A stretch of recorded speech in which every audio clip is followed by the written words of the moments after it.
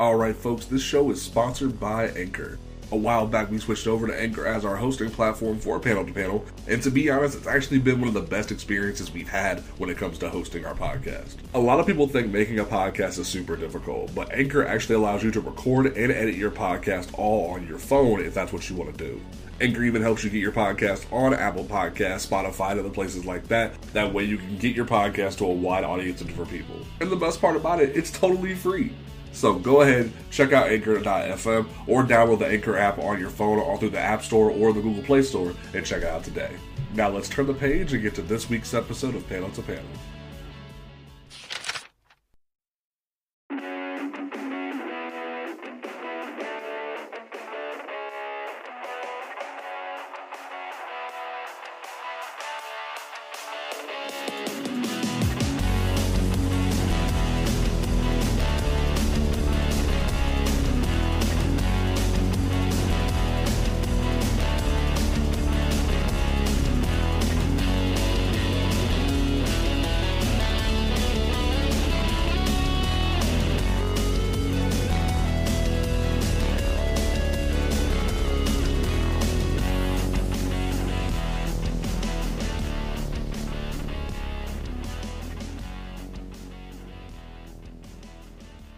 What's going on, good people of the internet? It is time for OnComicsGrounds.com's flagship podcast, Panel to Panel, where a bunch of folks shoot the breeze and talk about comic books and such. We are back with the finale, the winter finale of this show. We will be back in January for you, good folks. But like we've been talking about on social media, like we've been ramping up towards, this is our winter finale where we break down and dissect Batman v Superman Dawn of Justice Ultimate Edition. That way we don't have anyone complaining that we're missing anything. We decided to go back through this movie and have some criticisms, but also give it a little bit of praise. Maybe a lot, depending on my mood, or depending on our mood. Depends on how it goes. But we are here once again to talk about like something that we love, which is comic books at the core of what we do. My name is James Portis. To my left, we have the amazing woman that wears her bracelets with pride as she defends from all the haters. Mary, how you doing this evening? I actually do have a pair of Wonder Woman bracers. That's awesome! I do. No, but I'm fine. All right. And then to my right, we have the man with the cowl on, ready to go, ready to reenact the warehouse scene in its entirety. We have Travis. How you doing this evening?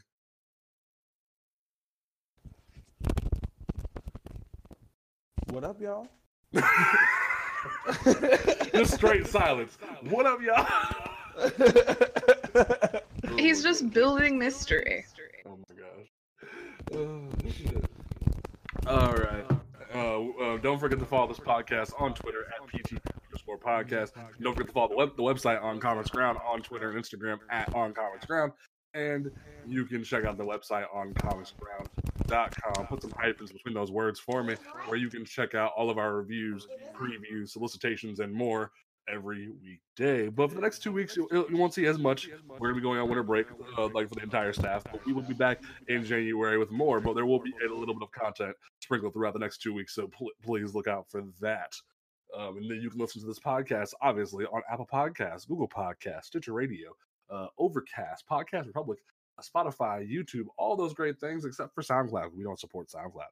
All right, we're going to go ahead and dive into this. So we'll go ahead and give the first initial thoughts, or just the thoughts of, now that with us being, what is it, Man of Steel, BVS, Justice League, Wonder Woman, with us being 6 movies into technically what is still being known as a cohesive universe, despite what they say, like with Shazam still giving credence to, like, even though it wasn't Cavill, it was a guy in the Man of Steel Superman suit, with giving credence to the idea that this world is still interconnected.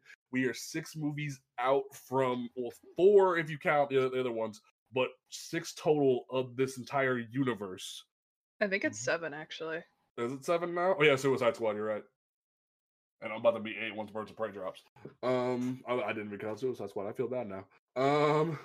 what are the thoughts going into past Mary, Travis, and James's minds as we enter the theater, having saw Man of Steel, and going into this movie?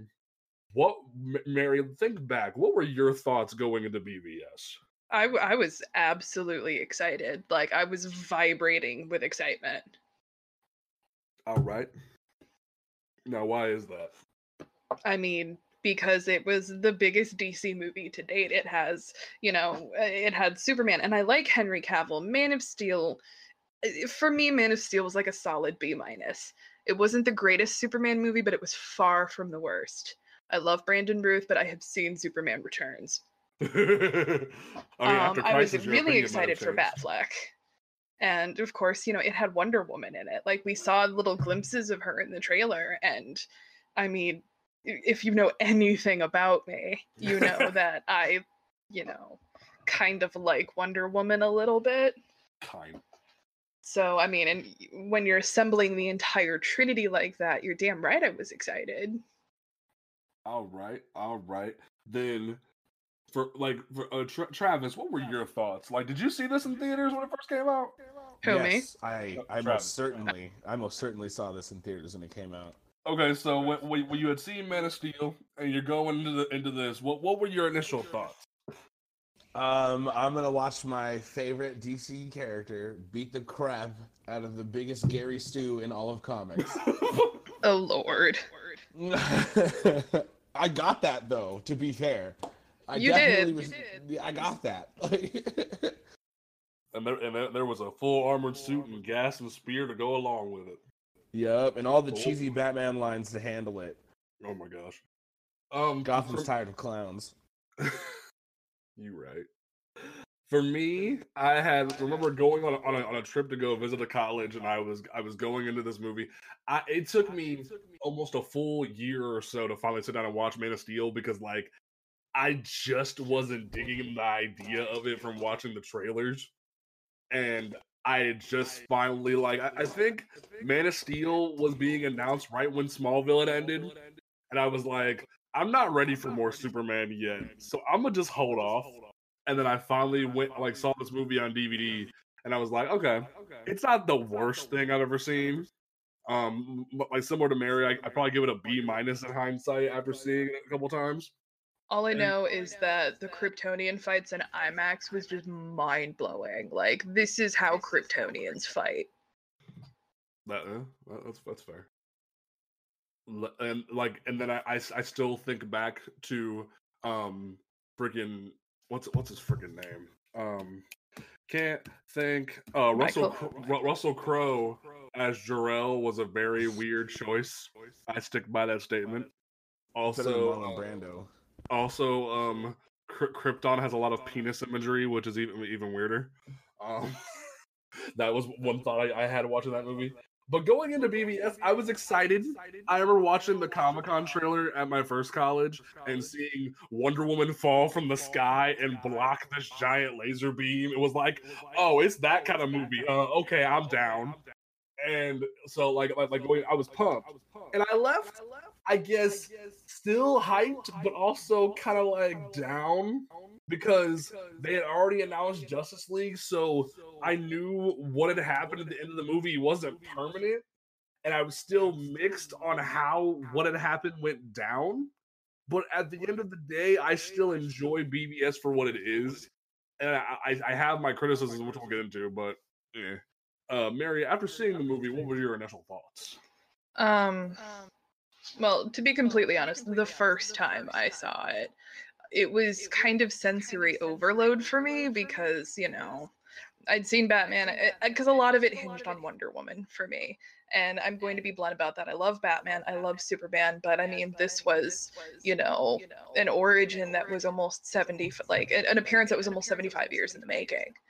And it was really emotional. I think I was a little emotionally drained while leaving the theater. It wasn't until the third time I saw it in IMAX, because I saw this movie in IMAX 3 times, that I kind of started to really absorb the actual plot. And the plot was choppy. I will admit, for the theatrical release, the plot was choppy. But I think visually, the movie is phenomenal. Because the scene where Wonder Woman drops down, the first night we saw it, my entire theater just erupted in applause and cheering. I didn't get that. I'm glad you did, because that sounds like it was amazing. Travis, like, did you have sort of the same effect, or like, was your leaving experience different? I remember I watched it and I was pretty shook, because you guys know me, man. If it's got like loud explosions and flashy boom booms, I'm about it. So I was pretty starstruck the first time I watched it, but it's one of the few movies I did see in theaters more than once. I didn't see it in IMAX because my podunk area doesn't have an IMAX, but the second time I saw it, I definitely enjoyed it a little more thoroughly. And Mary is right, where the plot was really, really spotty as far as the theatrical release was concerned. But I remember I took it in as if like maybe I had lived in that world, and maybe that's what Snyder was trying to do, or maybe that's what the studio was trying to do. But I remember enjoying the plot overall, and then catching a lot of flack for enjoying it so much. All right. I think the only thing, and kind of the elephant in the room, the only thing I really didn't like about it was it's hard. Bruce's merciless killing people. That was the one that kind of was like, what, for the movie. Okay. But after watching it again today, I made sense. So okay. So we'll go ahead and dig into this movie. We're gonna go through, like, we won't like sit here and drone on forever, but I want to go through each sort of chapter of this movie and dissect what had happened, and let y'all gauge our opinions of what has gone on. So, movie kicks off, and we get a replay of Batman Begins. I mean, we get Bruce's origin, where we see the thing we all know, him like the death of Thomas and Martha Wayne. And I do think like the Pearl imagery and how it's shot and like everything that goes on is very well done. I do want to give Zack Snyder his credit that he is a very good cinematographer. When he wants to shoot a shot, it's always amazing. And like, people give him shit for like his like slow-mo shots and stuff like that, but he is killer with a camera, and I really do appreciate the work he does with this specific scene. Granted, I was kind of overseeing Thomas and Martha die for the 100th time, but like, you do what you will with that. Like, I don't know if y'all have any mixed feelings on this being redone. Silence. Travis, do you have any thoughts?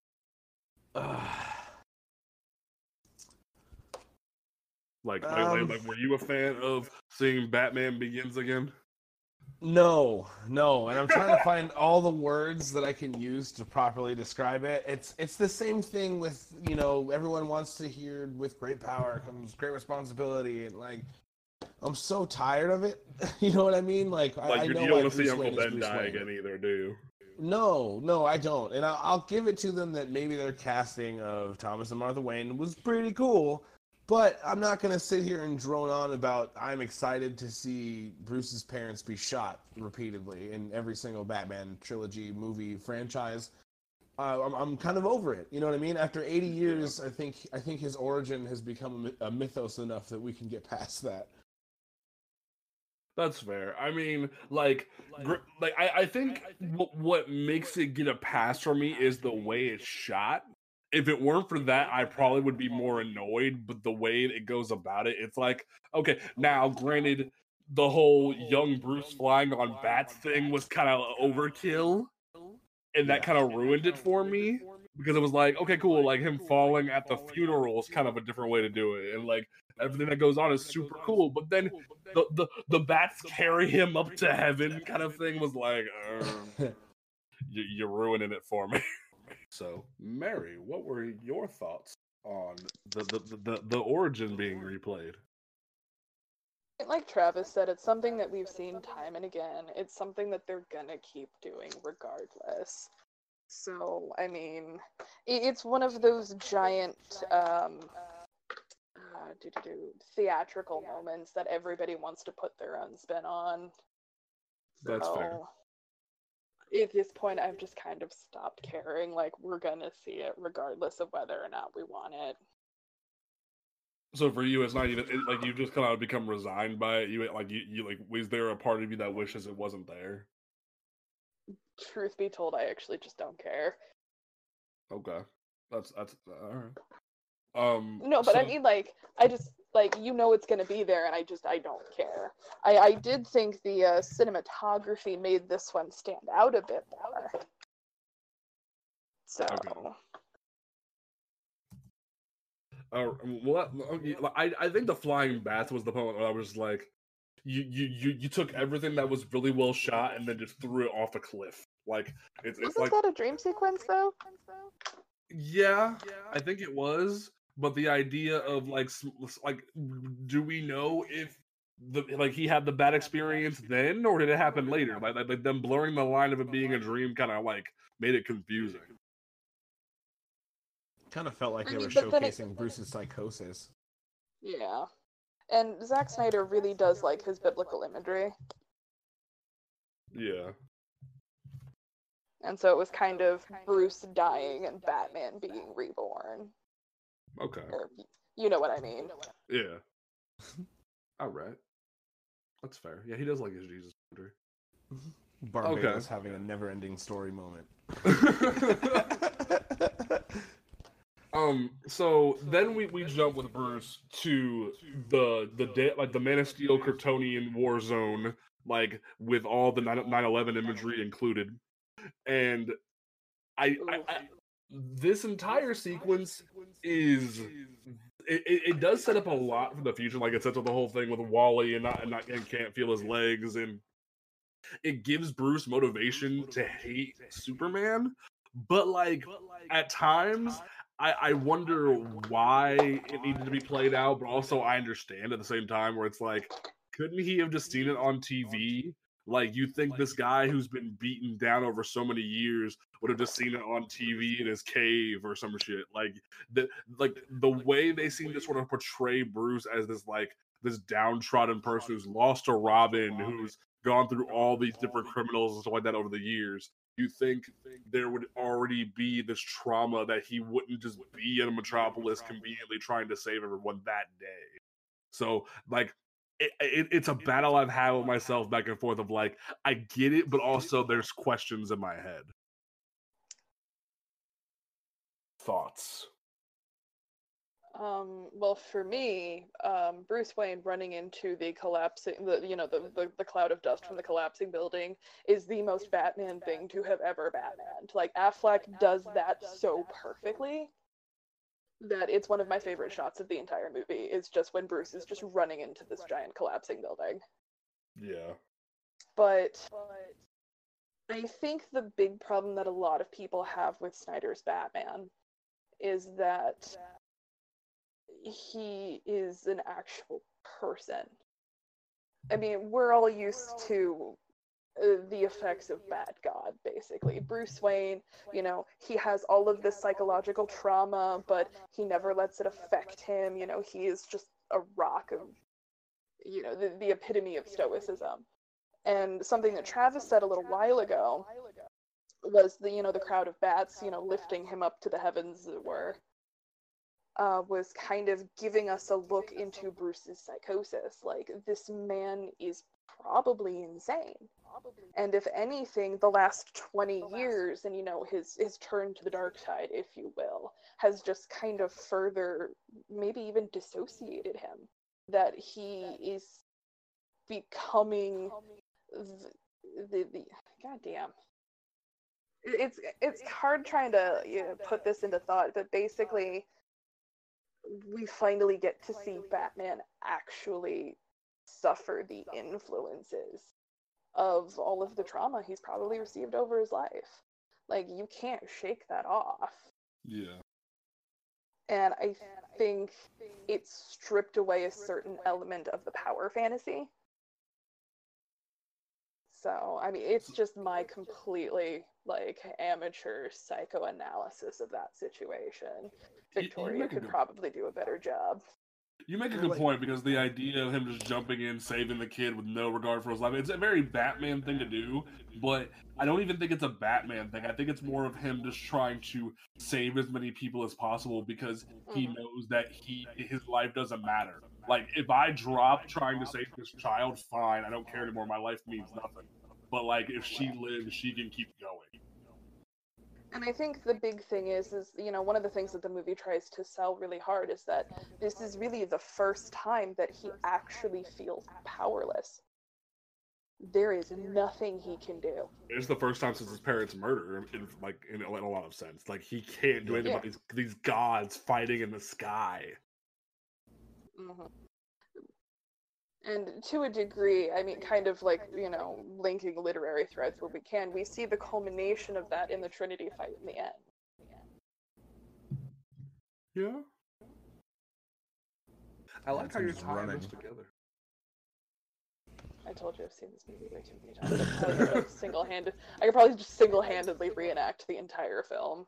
That would be awesome. Right. I want this on tape, bro. Well, another thing they kind of really like skimmed over, I guess they show it in the movie a lot, but if you don't think about it, there's nothing past about the imagery. The bat brands, that was a new thing. If you remember, Alfred in the very beginning of the movie talks about how Superman's presence is making him do monstrous shit. And he throws like a newspaper clipping at him, and then at the end of the movie, instead of branding Lex, he punches the wall. Which, yeah, like, go ahead. No, go.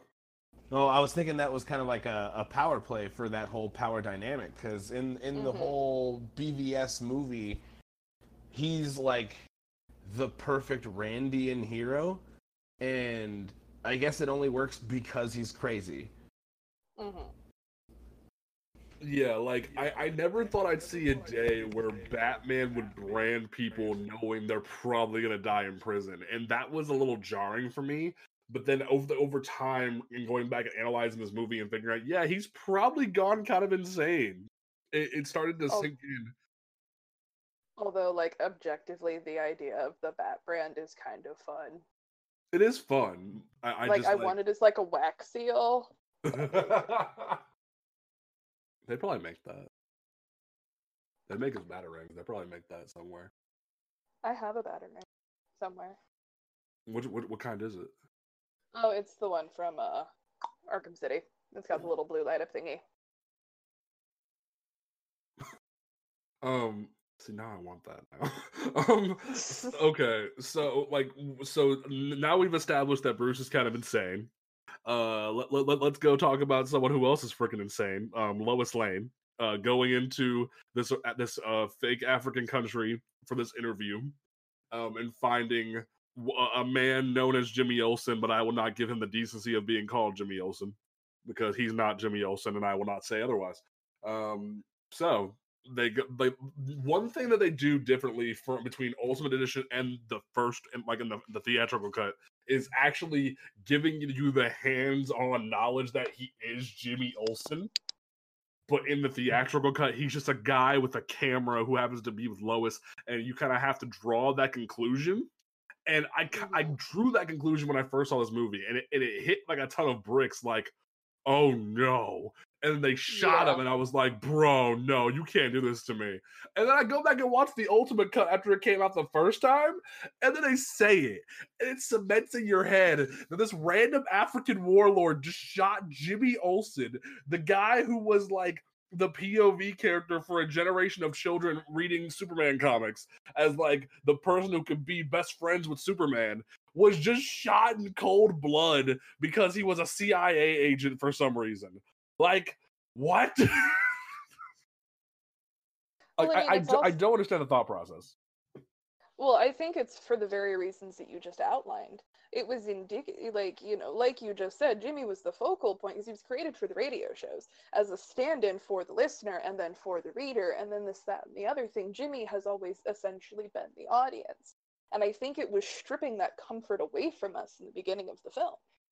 Because, yes, we're familiar with Man of Steel, but this kind of reinforces that point of this is not something we have seen before. The movie is meant, narratively, if you will, to make us uncomfortable, like this, that, and the other thing.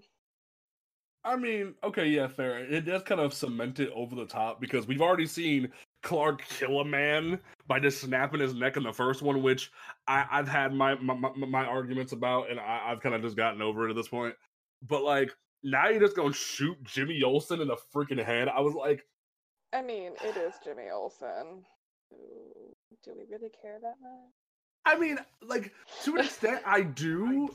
From like a history standpoint, I do like archiving the idea of how like what he means to people. I think like for me, I had already kind of seen Jimmy Olsen die by watching Smallville because like Iceman as Jimmy Olsen is still freaking hilarious. But and then seeing him die by the hands of a better looking Doomsday on television is also even more funny. But like that jarring effect kind of screws with you a little bit. Like, did you feel that way? Mary? Who, me or Travis? I was on Mary. Oh, it was definitely shocking, I'll admit. But I think it was kind of meant to make the viewer uncomfortable. Okay. Travis, what are your thoughts? Honestly, I thought I viewed it as a weird, how do I say, disconnect from any golden age relevance. It was symbolic of that to me. Because it was always, Jimmy Olsen, here you go. He's got his take on it, and it kind of makes sense because you're a person like Jimmy. No, he's the CIA, you're the CIA, and you're both dead now. Like, that's kind of how the movie starts. All right. And then, like, immediately after this, you see Clark swoop in, blow up the freaking, like, missile and the drone, and just slam into the thing. And Lois is just like, I'm gonna go ahead and put my hands down now, because he's got this. And Clark just runs this dude over like a freight train. And that dude's probably dead. Like, it's over. Well, I mean, this is far from the worst situation we've seen Lois put herself in. Like, That's very true. You could take a stack of Superman books, throw them into the air, and pick one up off the floor, and I bet you $10 Lois is in some kind of has put herself in some kind of dangerous situation for a story. Probably. I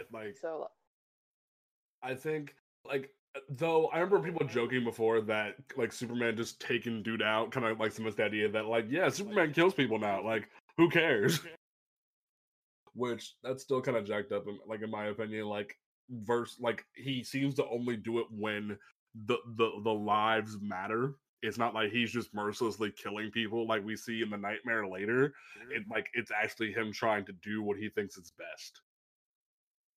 Well, I mean, we also have no confirmation that these characters are dead, and I think that's a big point of contention, is that if it's not referenced and if we don't see it happen on screen, then it didn't happen. And that's really kind of with any media you consume, is that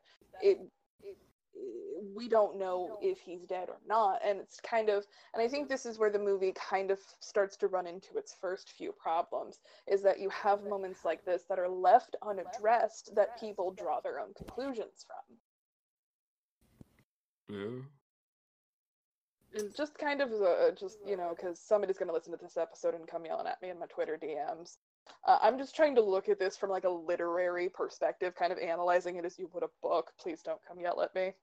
Yeah, let's not do that, please. Like, we chose to do this divisive thing as a way of like discussion, not like to have angry mobs. So like, let's not have angry mobs, please. So I do think one question that's always bugged me about this movie like happens in this scene, which is the idea that KG Beast / the Russian, because we know from behind the scenes things that he is KG Beast, which is hilarious. I mean, they just can't call him that. It's a wee bit out of date. A little bit. And Just a weensy bit. Nah, he shot Dick Grayson. He's still KG Beast. I'm talking about the KGB. I'm talking about the KGB part. That you right. My name's not Rick. Anyway, like the whole thing where the KGB and like Luther's men like orchestrate the idea that Superman burned those people. Like, how does Luther have this much insight ahead of the curve? Like, A, how does he know Lois is there? B, how does he know that he can set up this entire orchestrated plan? Like, that entire thing had me like, huh? Like, because there was even the part where KGB is like, he's on his way. We know he's coming. Like, how do you know this information? Like, And I think that's where the movie runs into its second problem, is that it mashes up narratives from the Silver Age. And the reasoning for any Superman book in the Silver Age is because Lex. Like that's the whole point, is because Lex. And it works for a comic book in the 70s. It doesn't work for a modern film. And I can see what Snyder was trying to do, but it tripped and it fell on his face, and it just blip. oh, yeah. Well, because I mean, like I said, you have all these little dangling points of, okay, how did Luthor know any of this was going to happen? And if you translate the scene to a comic book, the rationale would literally just be because he's Lex Luthor. But that doesn't work for a movie. That's right, yeah. I like now. Granted, what actually happens like next? We'll jump to this because we're actually talking about Lex now, and we'll come back to the whole bathtub thing in a minute. But like Lex's portrayal in this movie, there's the possibility that he can know all this information, but the way they do him in this movie doesn't fully convey that he has all the cards, and yet somehow he has all these cards. And he keeps grabbing information from off camera, and it leads people to be like, how do you have all of this? How do you have all of this information? So, like, there's like that whole thing there. I don't know how what you think of like Lex, as it were, in that situation. Travis, what do you think? About Lex in this movie, or in like Lex and like him having all this information, or in him knowing that Lois is going to be there, or just Lex's portrayal, because we're going to go to that part next. I liked Eisenberg Alexander Luthor personally. Thank you. I do too, honestly. Like, I don't know, like it was the perfect way to do it. Yeah, and I liked the whole, hey Lex. He goes, no, that's my father. He was the Lex before the Corps. Like there was a whole thing with that, and then they allowed him to be as eccentric as possible, because Alexander doesn't get really much shine other than being as diabolical as his dad. Yeah. But what I think I really liked is he knew everything because he was pulling all the strings. He was literally the puppet master. I mean, for me, when it comes to him, Grant, like everyone kept saying, like, "Oh, Eisenberg sucks," yada yada. I'm like, no, this is literally what Lex Luthor should be from a modern setting. Like, yes, it's kind of like ironic you got the guy who played Mark Zuckerberg in a movie to basically be the modern Mark Zuckerberg version of Lex, but at the same time, Eisenberg really sells it. Like, he makes it as insane as it needs to be. Granted, the whole like peach tea thing was a little much, but like, as a whole, this idea for Lex is almost as good as Rosenbaum's like modern industrialist kind of Tony Stark version of him in Smallville, where it's like now we've evolved into this new generation of like eccentric person that is trying to kill the god. Like, it was very interesting. I think it gets a lot of hate for no reason. People don't like to think Silicon Valley hipsters to be threatening. Yeah. Yeah. And I think part of what I liked is that there is an element of the irreverency of Gene Hackman's Lex Luthor.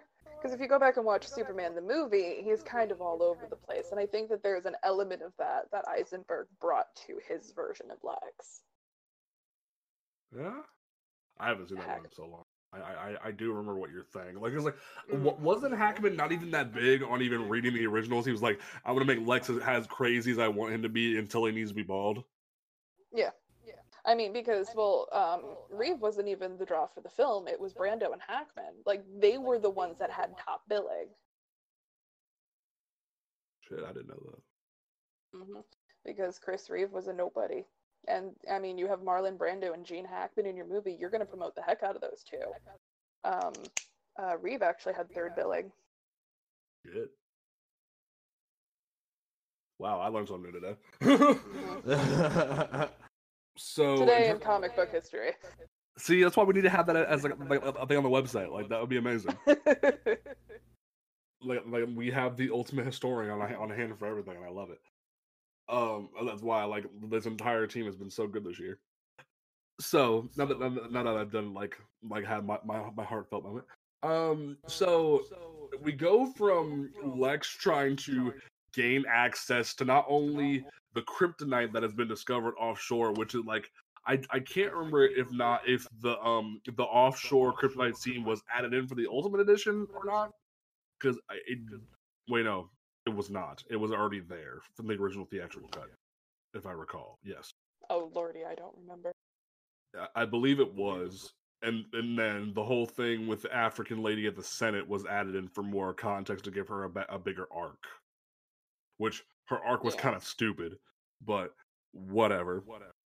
And Lex goes from not only getting access to this rock, getting access to Zod's spaceship, and begins his process of trying to figure out basically how to kill Superman. It was kind of insane, and it just, while I like the idea of him having all these cards already on the table, it's kind of insane to think that he's already kind of won the whole gambit before the movie's even taken off. Mm-hmm. I don't know, like, Travis, do you have any thoughts on that? Man, I don't know, because you kind of hit the nail right on the head right there. I think the only issue in his plan was he didn't expect the whole reason we all showed up to watch the movie is because Batman and Superman aren't going to kill each other. They're not. That's just, it doesn't matter if it was the Martha motif that everyone was so mad about or whatever reason. There was no reason that those two were actually going to end each other's lives in this movie. So I feel like Eisenberg's Lex Luthor kind of got Doctor Doomed in this scenario. Ooh, speak on it. Well, because, Doctor Doom prepares for every outcome, but still is always losing. Doesn't make sense. And in my opinion, it kind of didn't make sense for Jesse to lose in this scenario either, because the moment people teamed up and left the scene where he was watching them fight, you'd figure he'd have them kill Clark's mom and just move on and be done. So I think that's like one maybe plot point that kind of was a little wrong for me, but I'm willing to trade that off for the amazing epic Batman fight scene that I got after. So okay. I'm torn. I've been bought. You've been bought. Okay. So we go from there into Bruce beginning his journey of trying to steal the kryptonite away from Lex. Because in reality, there's no dirty bomb trying to blow up the city. He's lying to Alfred. And that first scene, we see Batman in like the apartment building or wherever that's supposed to be, and we like the cops are sneaking in. Which I love how in the Ultimate Edition they sneak in the idea that there's some extra like cyborg reference in the whole Gotham University stuff, and like the cops are watching the football game. I thought that was kind of clever. And they go on with that, and there's the human trafficking going on, which kind of was a little triggering for some people, which understandably so. And like the girls are like so afraid, they're like, "No, we're not opening this cage, bro. Something's going on upstairs." And then you go up there, freaking the police officers try shooting Batman with a shotgun. I was like, whoa, that's a little much. But like, how, like, isn't Batman been on the scene for like 20 years? Why are you trying to light this boy up? Well, I mean, if Batman went crazy and started killing people, I would probably be equally as pants-shittingly terrified. Yeah. I saw Titans But- season 1 finale. But I can make this stupid meta right now. Do it. Is it perhaps a commentary on the negligent training of police officers to shoot first and ask questions later? Ooh. That's kind of a tough call because that's completely 100,000% Bruce's ideology. He just doesn't shoot to kill. That's the only difference. Damn, this just got real deep. I love it. Oh shit. I Oh, need see, this is the part where we need like a dramatic, 70s soap opera thing to play in the end. You know, those little riffs. dun, dun, dun, dun. There you go. Yeah, we just show needs a soundboard. Yes, it does. I might work on that for when we come back. Like that whole scene was insane, and that's where we see the first sign of the Bat brand, and they even go through all the effort of like explaining even more in depth in the Ultimate Edition that sign literally means you're marked for death. So like to the point that KG Beast has someone in the prison shank the hell out of the human trafficking guy. I was like, bro, that's savage. Like, dude just rolls up, has someone hand him the shank, throws him against the wall, and just goes. I was like, bro, that's a lot. That is a lot to put in this movie, just as extra footage. Like, you could have just been like, yeah, that means you're a judge, jury, executioner, you're gone. Nah, we gonna have this man maliciously shanked in the prison yard. Yeah. Whoo! I mean, like, that took me aback. But then, like, Bruce being this, like, hardened, so in depth, like in his head, crazy, to the point that he's going to go to whatever lengths it means to kill Superman. Even going as far to lie to Alfred about a dirty bomb kind of seemed a little, like, outlandish. But then again, we've already talked about Bruce's psyche being so fractured. And then, and I still question Affleck being like there as Batman because it was very obvious he wasn't in for the long haul. Like, even they announced he was going to direct and be in his own Batman movie, I was like, that's not gonna go. But all right, like that was already questionable. And granted, his performance is still pretty dope. I like that they didn't just go, I'm not wearing hockey pads, and like force the throat cancer voice on him like they did with Christian Bale. They like did the whole it was so bad.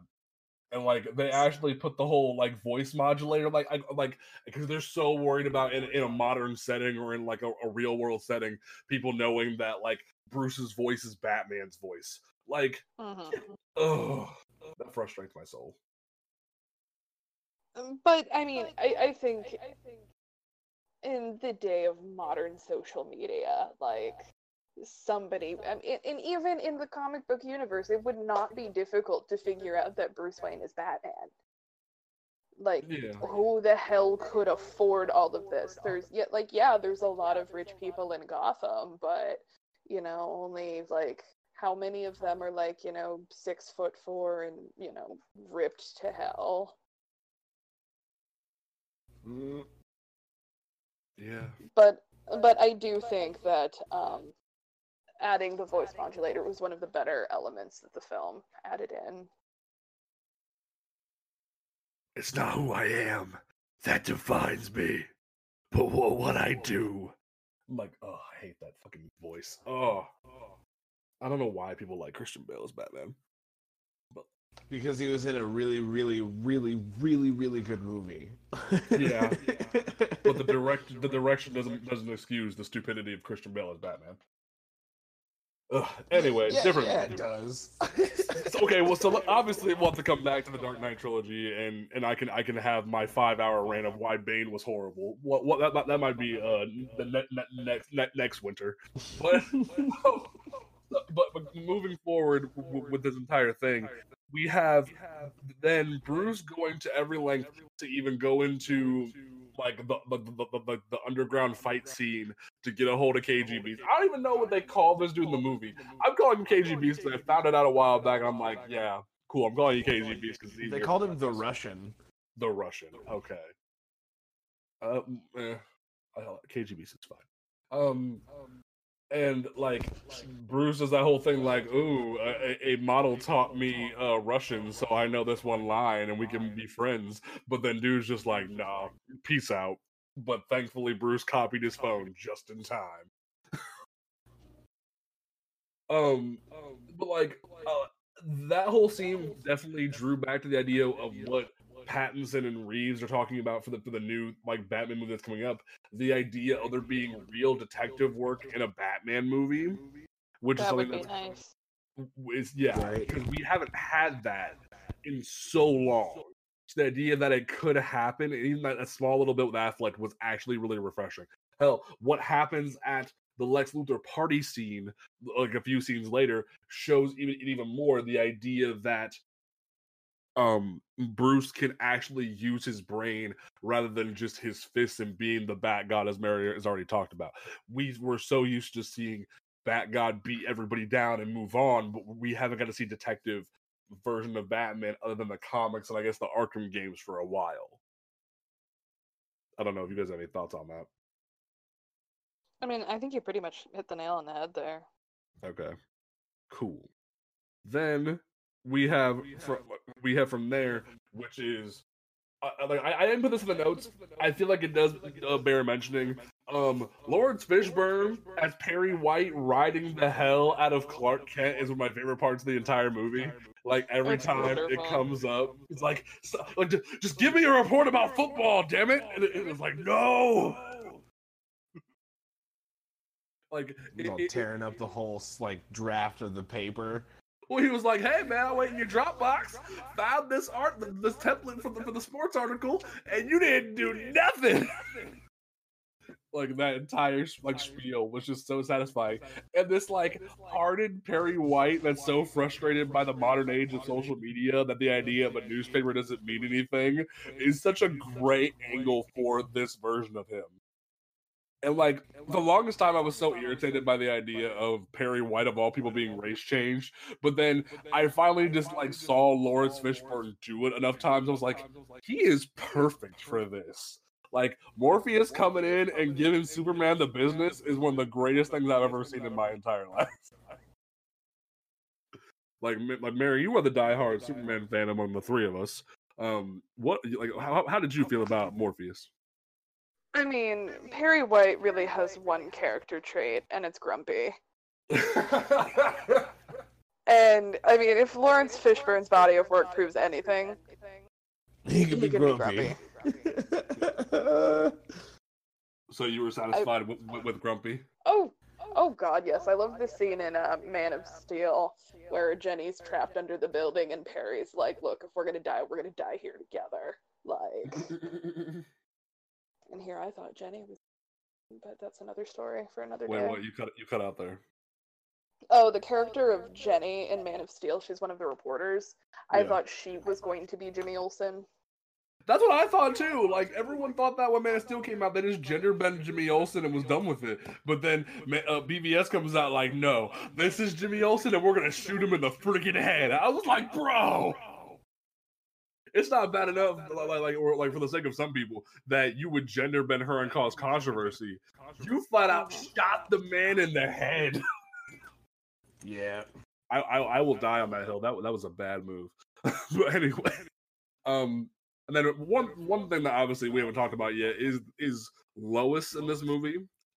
We've given her own section in the notes, but I do want to pay respect to the whole like her being fearful in the tub of what's going to occur with Clark. That was something that was pretty like real for her, which gives credence to the fact that in Mary's mind she is one of the best Lois Lanes. That and her investigative skills and her humanity in the role. Granted, I still love Erica Durance. That's just me. I'm already sharpening my shiv here. Like, I will shank somebody. Hey, the day comes where I'm gonna let you borrow my Hulu and we have a dissection of Smallville will come. But like, I have Hulu. Oh, you have Hulu? Hey, see, now we need to have our Smallville series. I need to rewatch Smallville now, damn it. But no, like I give you needs to rewatch. everyone needs to rewatch Smallville. It's amazing. Thank you. That was not in narration. Oh, I hate that. But no, like I give Amy Adams her respect. Like I will play devil's advocate for the neckbeards in a little bit when we discuss her. So like Mary, you can sharpen your shiv for metaphorical neckbeards later or hypothetical neckbeards later. But like I do like what is shown here of her being actually fearful of what's going to happen. Obviously, they revealed themselves to one another off camera because they kind of hinted the idea at the end of the movie where like they shake hands like, hey, we know each other, obviously, but like this kind of cements like, hey, they're in love. We kind of just skipped all that bullshit like behind the scenes, like, okay, that's fine. I'm not mad at that. And then she's oh, go ahead. We really didn't need to waste screen time on, oh my god, Clark and Lois know each other. Yeah. And then like they even gave us the little sexy scene in the bathtub, which was funny. But like, so we move on, and like the whole idea of Lois's character arc of going through and trying to figure out what this bullet is will be discussed in her section. I just wanted to give like credence to the idea that she is very well done here in these couple scenes where like she's like, hey Perry, I need to go here, I need to go to DC, and the Perry's like, you're flying, coach. Economy Plus. Coach. Which even shows the pettiness of Perry, where it's like, yeah, the newspaper's failing, we don't have a lot of money, like ride your ass and coach. Like that was even like funny that he's just trying to like pinch the dollar as much as possible because they're kind of getting screwed by like modern media. Anyway, we go from there into the party where, like we already talked about, Bruce is already having his detective skills on, and Lex is just going crazy here, where he's just like giving this like speech, and he's trying to give this whole thing about Prometheus and the fire, and how he thinks he's Prometheus trying to be better for society and everything else, and that whole thing. I was like, this is really weird.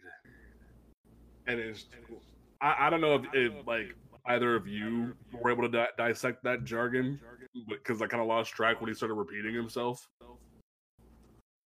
I think it was trying to outline to us the unchecked trauma that Lex has dealt with. Because Snyder seems perfectly content to point out all the shattered psyches. Yeah. Oh, yeah. Between Bruce, the Red Capes are coming. That was a great metaphor. And like this whole back and forth that Lex has with the Senator on multiple occasions, it's very weird. Like he's so dead set on like getting her to go with him on this whole plan, and she's like, "Nah, fam, I'ma block that rock from you." Also, Elastigirl being the one to challenge Lex Luthor is still very, very jarring, and I don't care what anyone says. Because, like, Holly Hunter, I love you, but, like, it's very weird trying to see you fight against your own kind. Just saying. All right. So, at the party, Bruce goes down, plugs the thing in.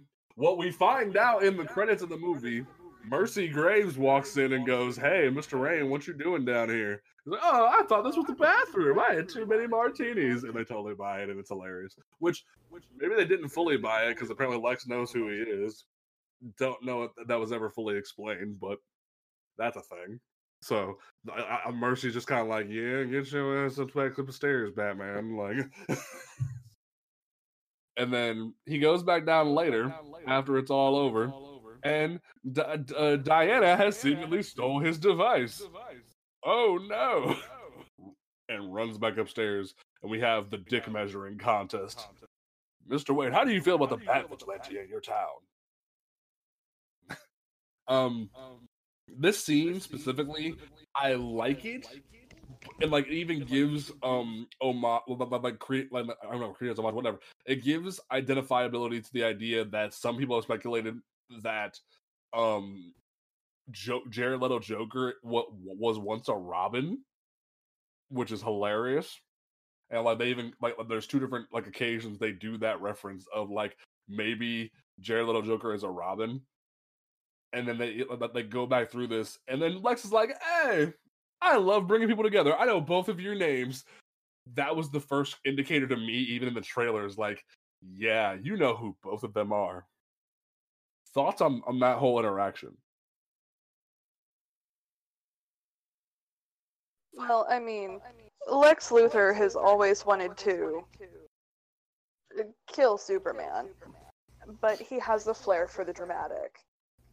And that, time and again in the comics has what's proven to be his downfall. So Yeah. it would have been, he had the kryptonite at this time, it would have been super easy just to shank Clark at the party. Which would have been hilarious. It would have been hilarious if he just, stabbed Superman in the ass with a, kryptonite shank. But I think it's just the pageantry, because even Lex's speech is pageantry, because, he starts to go off kilter during the speech, and this whole thing is just performance for him. And not only is he putting on the performance, but he's putting on the performance to instigate another performance for his own pleasure, kind of a thing. And I think that's just kind of indicative of how fucked up Lex Luthor actually is. That, it's kind of a cat and mouse thing. Like, he knows what his plan is. He knows his plan is going to work. And he's basically playing with his food before he eats it. Okay. See, and what kind of bugs me though is the idea that Lex shouldn't even have a reason to kill Superman specifically, other than he's fearful of what could become of him. Like, that's the only motivation Lex has to actually go after him so relentlessly. Like, he just shows up like, yeah, I'm gonna kill God. Like, I mean, Lex's whole motivation is that Clark is a superior being, and Lex believes he is the superior being, and he needs to prove that, Superman is not all powerful. Superman can be hurt. He can be killed. Lex is the superior intellect. It's classic narcissism. Yeah. All right. Travis, your thought? I really liked that whole exchange that they had, honestly. With the whole Gotham is tired of, people dressed like clowns.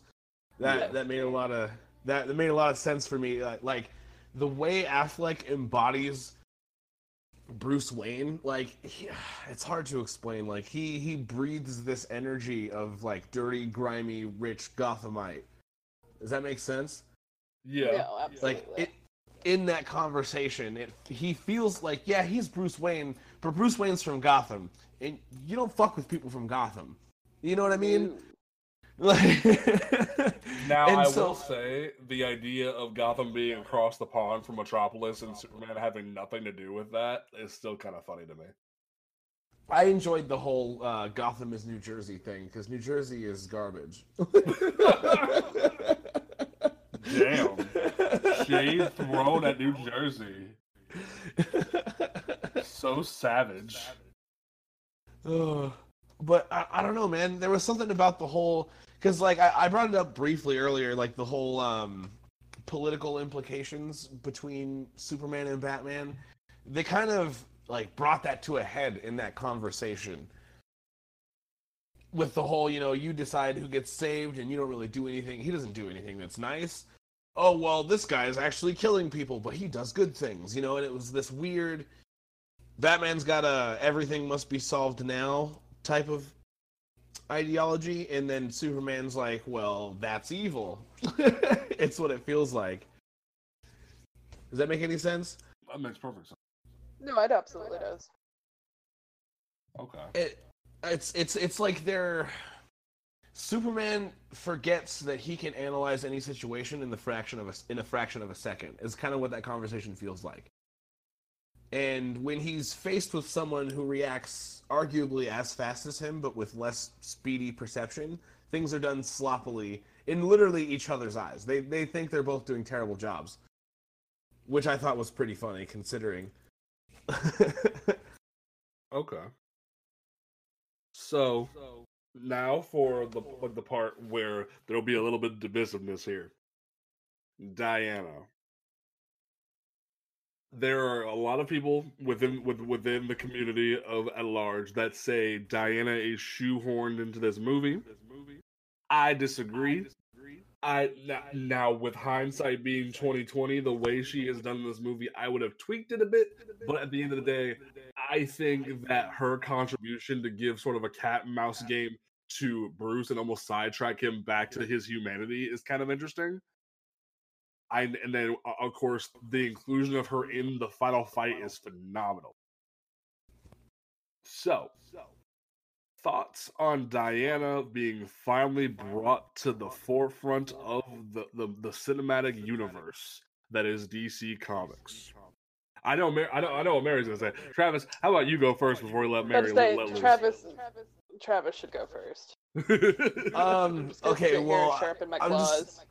right. I'm gonna go ahead and start that. I was excited, but there's no way that I was very excited because, honest to goodness, like, okay, because my mom, I was raised by my mother, so I got to see the impact of what Wonder Woman was for her. So when I saw this movie with her, the childish excitement like igniting in the depths of her soul that I could see in her eyes was pretty wonderful for me. And then watching them, I don't know what else to call it, flash step, even though that's a Bleach term, all the way across the screen, and the high speed combat and the everything about it was wonderful. I liked the spy banter that she had with Bruce before that. It was pretty good. So when earlier, maybe if anyone says shoehorns, I'm gonna gut ya. I'm like, well, that knife's gonna be dry. I don't think anyone's gonna say that tonight. Probably not. Because it was really good. It was really well done. If you value your safety. I mean, hey, like if Travis is good, Mary cut loose. Okay, so where specifically do you want me to start? Because I'm going to try and keep this as tight as possible. Let's just. I want your thoughts on Diana pre-Turner, and also I want your thoughts on the neckbeards being assholes. Well, the introduction of Diana, just kind of in the scene itself, is that she is the unknown element.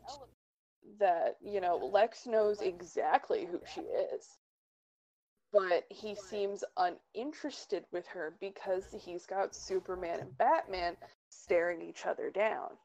And whereas he knows who Diana is, you know, on paper, he doesn't know who she is as a person, because that information's got to be very hard to find. Other than the fact that, you know, she's seemingly this immortal Amazon who has tried very hard to stay out of the public eye for the past 100 years. Yeah. But that kind of makes her an unknown quantity. So, and I think that's kind of where the movie slips up a little bit, but I'm going to allow it, because there's no way Lex wouldn't have accounted for this. But it gives me a badass Wonder Woman scene, so I'm gonna let that one go. But I think, like, with what you said about Diana being the catalyst for the refounding of his humanity, as it were, I think it also kind of paints her as, you know, to put it bluntly, the adult in the room. That, you know, she is more or less the neutral party because, and this is the way I interpreted the movie, is that ideologically, she's right. Like, she's not, because I'm jumping all over the place here, but if you just break down the character archetypes in the film, we see towards the very end that they fall in line behind her. Because, you know, when we go to the big Trinity fight in the end, she leads the charge. She has the, you know, Superman waits for her to launch the first attack, so they're following her lead. That, you know, she is sort of what they're paying attention to. And, you know, as a Wonder Woman fan, that kind of like, yay. And narratively, we know why. Is because, you know, she's the first hero, as it were. You know, she was the first one. She's been doing this the longest, kind of a thing. Not only that, but she's the unknown. Like both of them are like, Exactly. "Is she with you?" I thought she was with you, which is one of my favorite lines of the whole fucking movie. Like, Oh yeah, it's brilliant. they don't know anything about her, but she's like, "Hey, I'll stand by you." So it's like they got to know what to do in this kind of situation. Hmm. Hell, they don't even know each other because they just got done fighting. And she's all like, "God damn, I gotta fix this shit again." It is kind of like, because I love the scene where she's on the plane and she's like, "God damn it."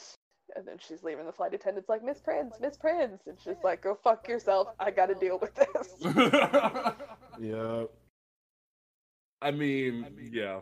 Like I And just don't get me go ahead. and don't get me wrong, I'm always down for some like Wonder Bat sexy intrigue kind of a thing. Okay, so what are your thoughts on her being shoehorned, as they say? I mean, can I be blunt? Do it! It's the finale. I mean, these guys can go fuck themselves. Like, Oh, Not like they don't already. well, yeah, of course, oh my god. their hand is their very best friend. But I mean, it's like, if the Trinity wasn't such like a massive stalwart of the DC universe, like, somebody's got to be the adult in the room. It's like that scene from the Trinity book in Rebirth where she just has both of them hoisted on her shoulders. Like, that is just Diana as a character. Yeah. We should probably stop before, because I am treading dangerously close to tangent. Okay.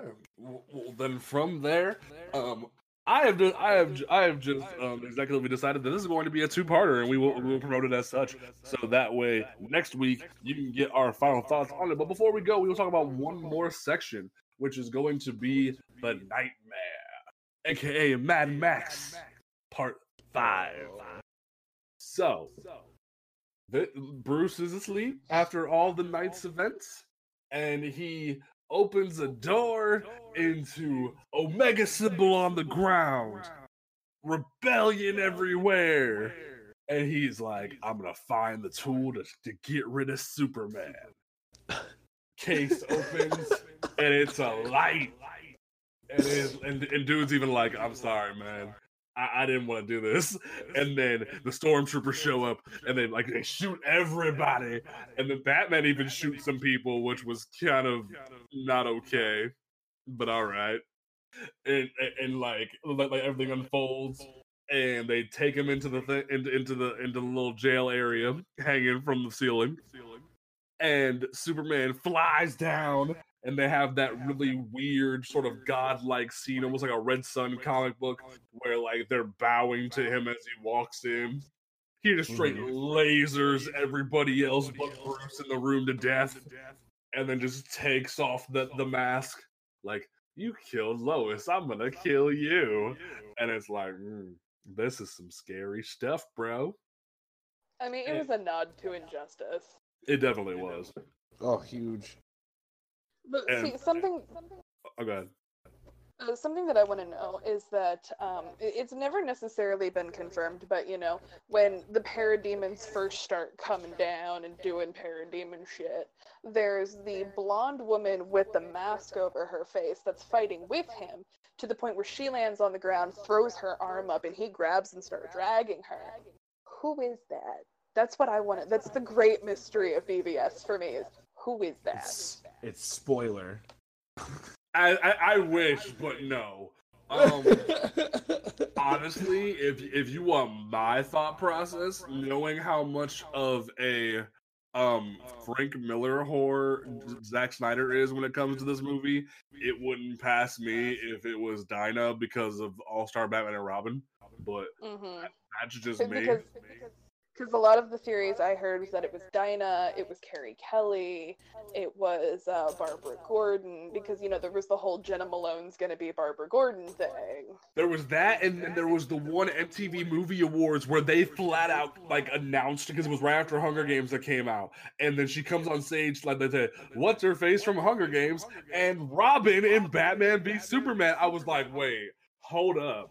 what just happened? And she was Jeanette Clyburn. Yes. Like, that blew me away. Now, granted, she, like, after seeing her in Sucker Punch and in Hunger Games, she would have been a pretty good choice for either Barbara or for Carrie Kelly. I stick by that. So, man. Now, this is there's the whole Parademons thing. Like, I don't know if this was like Mother Box energy or Darkseid influencing Batman's dreams or whatever, or he just flat out saw the future. But normal nightmares don't usually involve you seeing stuff that you don't even know exists yet. You know what I mean? Like, the Omega symbol on the ground, Parademons being a thing. Because if it would have just been like a wasteland and the stormtroopers would have been there and the Superman thing happened, that makes sense. Those things logically make sense given the information that Bruce knows. But like the Parademons and everything else, I'm like, I don't fully know how Bruce has this information. To me, his nightmare kind of felt like, because it was the huge nod to Injustice. And of course, there's the Omega symbol, which he knows nothing about. But I think another large part of it was they needed to make use of his psychosis to show like he's kind of a psycho boomer, for lack of better terminology. Because think about it, with like the only way that he could think that Superman's going to be this all-powerful god being is if he thinks that somehow eventually people are going to start signing their rights away to a weird authoritarian that Clark would never be outside of Injustice, which is something that only Bruce can really imagine in his mind, honestly. Okay. I mean, yeah. Though, what would like if we found out that if it was sort of like Tony Stark's whole thing in Age of Ultron, where like something else had forced him to have that premonition, would have been kind of cool. But we don't even get that. It's just, oh, he has this crazy ass nightmare, and then the Flash thing, which we'll get to in a second. It still kind of irks me that all this is kind of thrown at his head like that. Well, here's the thing. I think here's the big literary question is, does his, pardon the pun here, but does Bruce's batshit crazy mental state, does that make him an unreliable narrator? Yeah, that's true. Yes. Okay. So it like even throws the entire like scenario out the window for that. So then we get like part of me hopes this was time travel because cause some people have theorized the Flash thing is a dream. I don't think it is. I think it actually was full time travel because you have Ezra Miller running through time. He's like, Bruce, you were right about him. Lois is the key. I'm like, bro, what is this? And like they hadn't made Ezra shave his face or anything yet, and it just looks weird. And like he has the whole opening the face like Flash armor that's even even crazier than what ended up being in Justice League. And he's like, "Am I too soon?" Like, oh, that I love that scene, but hated it all at the same time. It was a cool nod for the Flash, but as far as shoehorns are concerned, I think that's where it went. Because I don't think that part was necessary at all. Yeah. Especially when later in the film when we have Diana uncovering the different files. We see him at the convenience store. Like, I feel like 2 Flash scenes were unnecessary. And it's like a lot of people like want to say Diana was shoehorned, but no, like the entire film is like it's trying to be a sequel to Man of Steel. It's trying to set up stuff for Justice League and other spin-off movies. It's trying to tell a story of Batman versus Superman. Like it's trying to also include Wonder Woman because they want to have the Trinity scene be a part of the movie and be integral to the movie. It's trying to like it basically introduce Batman to the entire universe because of it being not Bale Batman. Like it's doing so much in one movie. And it kind of crumbles under its own weight trying to do it all. It got too big for its britches. Yep. Oh yeah. And in the fire, we lost meaning, but we earned really epic cinematography moments that you didn't care about. See, Yeah. I think that's the big tragedy of the film, is that the cinematography gets lost. Yep. Fight scene was so fucking cool. Yes, it was. Last thing before we close out this first part is the do you bleed? So You will. yes, And that is wonderful. it is. But before that, we had the whole thing where Bruce literally guns down people and blows people up with the Batmobile, trying to chase down the kryptonite. Which I love nobody that can scene tell so me that much. all these people die. No one can, like, it's not even like Arkham Knight where like he electrocutes them and something makes them not get killed by the Batmobile and it drives through it like a building. It's no. Nope. These people die. like Oh, like yeah, the, he the dragged nightmare some excuse people. to say, oh, he's dreaming of himself pushing over his line of no guns. No, he flat out kills these people. Yeah. I also love just how many boats he feels the need to destroy in that one scene. Yes. Like, Batman hates boats for some reason. Hashtag Batman hates boats. Travis, for you being such a diehard Batman fan, how did that scene make you feel? Okay. It was a real confusing emotion because I was extremely happy that I got to see all of this epic Batman action on screen, but I was super mad because he was blatantly murdering everyone. No holds bar, dragging cars across random stuff. Like, it was okay. It was entertaining. Don't get me wrong, but as a Batman fan, I was kind of broke inside. But after I've watched it a few times, I figured out that it was Bruce. Bruce was just in a bad place for the whole movie, and they did a very bad job at explaining that the events of Man of Steel had pushed, like, they said it blatantly that the events of Man of Steel had pushed Bruce over the edge, but they never said how far. They kind of just, hey, there's this newspaper clipping of all the bat branding, but they really made it look like it was a normal thing that he was always doing. You know what I mean? Yeah. But the way when I was watching it today, I could make a case for it was being presented in a manner that Bruce had just started doing this, and Alfred was getting tired of him being so brutal because of these Kryptonians. So, I don't know. I'm mixed on it because Batman doesn't kill that indiscriminately ever.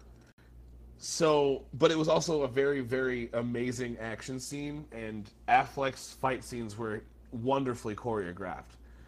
So, it's a real bittersweet poop sandwich that I'm definitely going to take a bite of and eat. It's just Golden Age Batman. Right. It just slaps some purple gloves on him. I mean, Golden Age Batman killed everybody. He really Right, did. with the weird ears, he just punches people through a guardrail. That's a vat of acid. That's what criminals deserve. Yeah. Grapple guns away. Like, There was that time he shot a vampire. Like, no, he straight up shot a vampire. Like, no hesitation. Like, no hesitation, shot a vampire. oh my god. I love the Golden Age. Okay, so we're gonna go ahead and wrap up this episode here. We will be back next week for part 2. We're gonna wrap up our finale for you folks. Now we will be back January 9th for. I'm on the wrong fucking calendar. We will be back for you, good folks. January 6th, where we will be back with all of our good stuff. But we will be back next week for our winter finale part 2. So get ready for that, because this movie is so insane it deserves 2 parts. Justice League almost got 2, but you know what? We didn't get that, and that's why Release the Snyder Cut is a thing. And yeah, all right.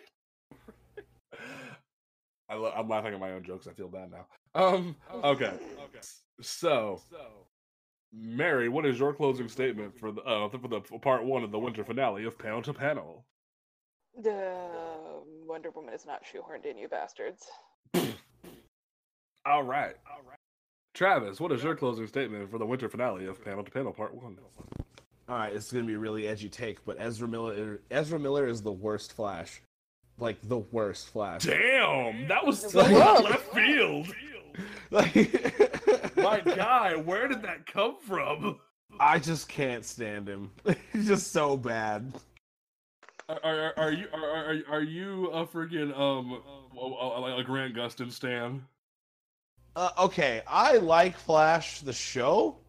Don't get me wrong, but even the Flash show, with all of its quips, stupidity, and wholesomeness, is closer to actual Barry Allen than Ezra Miller was.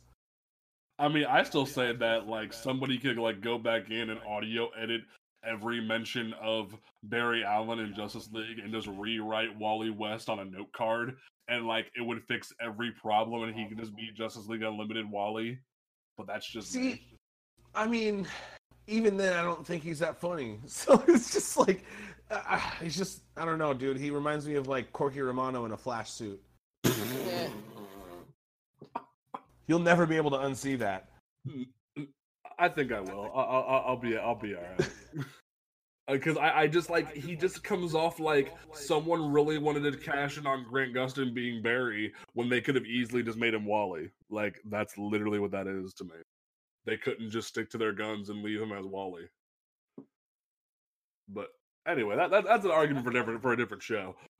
So my closing statement for this is Aquaman is the best DC movie except for Wonder Woman because Mary will kill me. Don't forget, folks, you can catch this podcast on Apple Podcasts, Google Podcasts, Spotify, Stitcher, YouTube, all those great things, except for SoundCloud. We don't support SoundCloud. You can follow us on Twitter at PTP_podcast. You can follow the website On Comics Ground on Twitter and Instagram at On Comics Ground, and check out the website every day of every weekday for new previews, solicitations, reviews, and more at oncomicsground.com. Just put some hyphens between those words for me. All right, we will catch you folks next time right here at Panel to Panel. Peace out.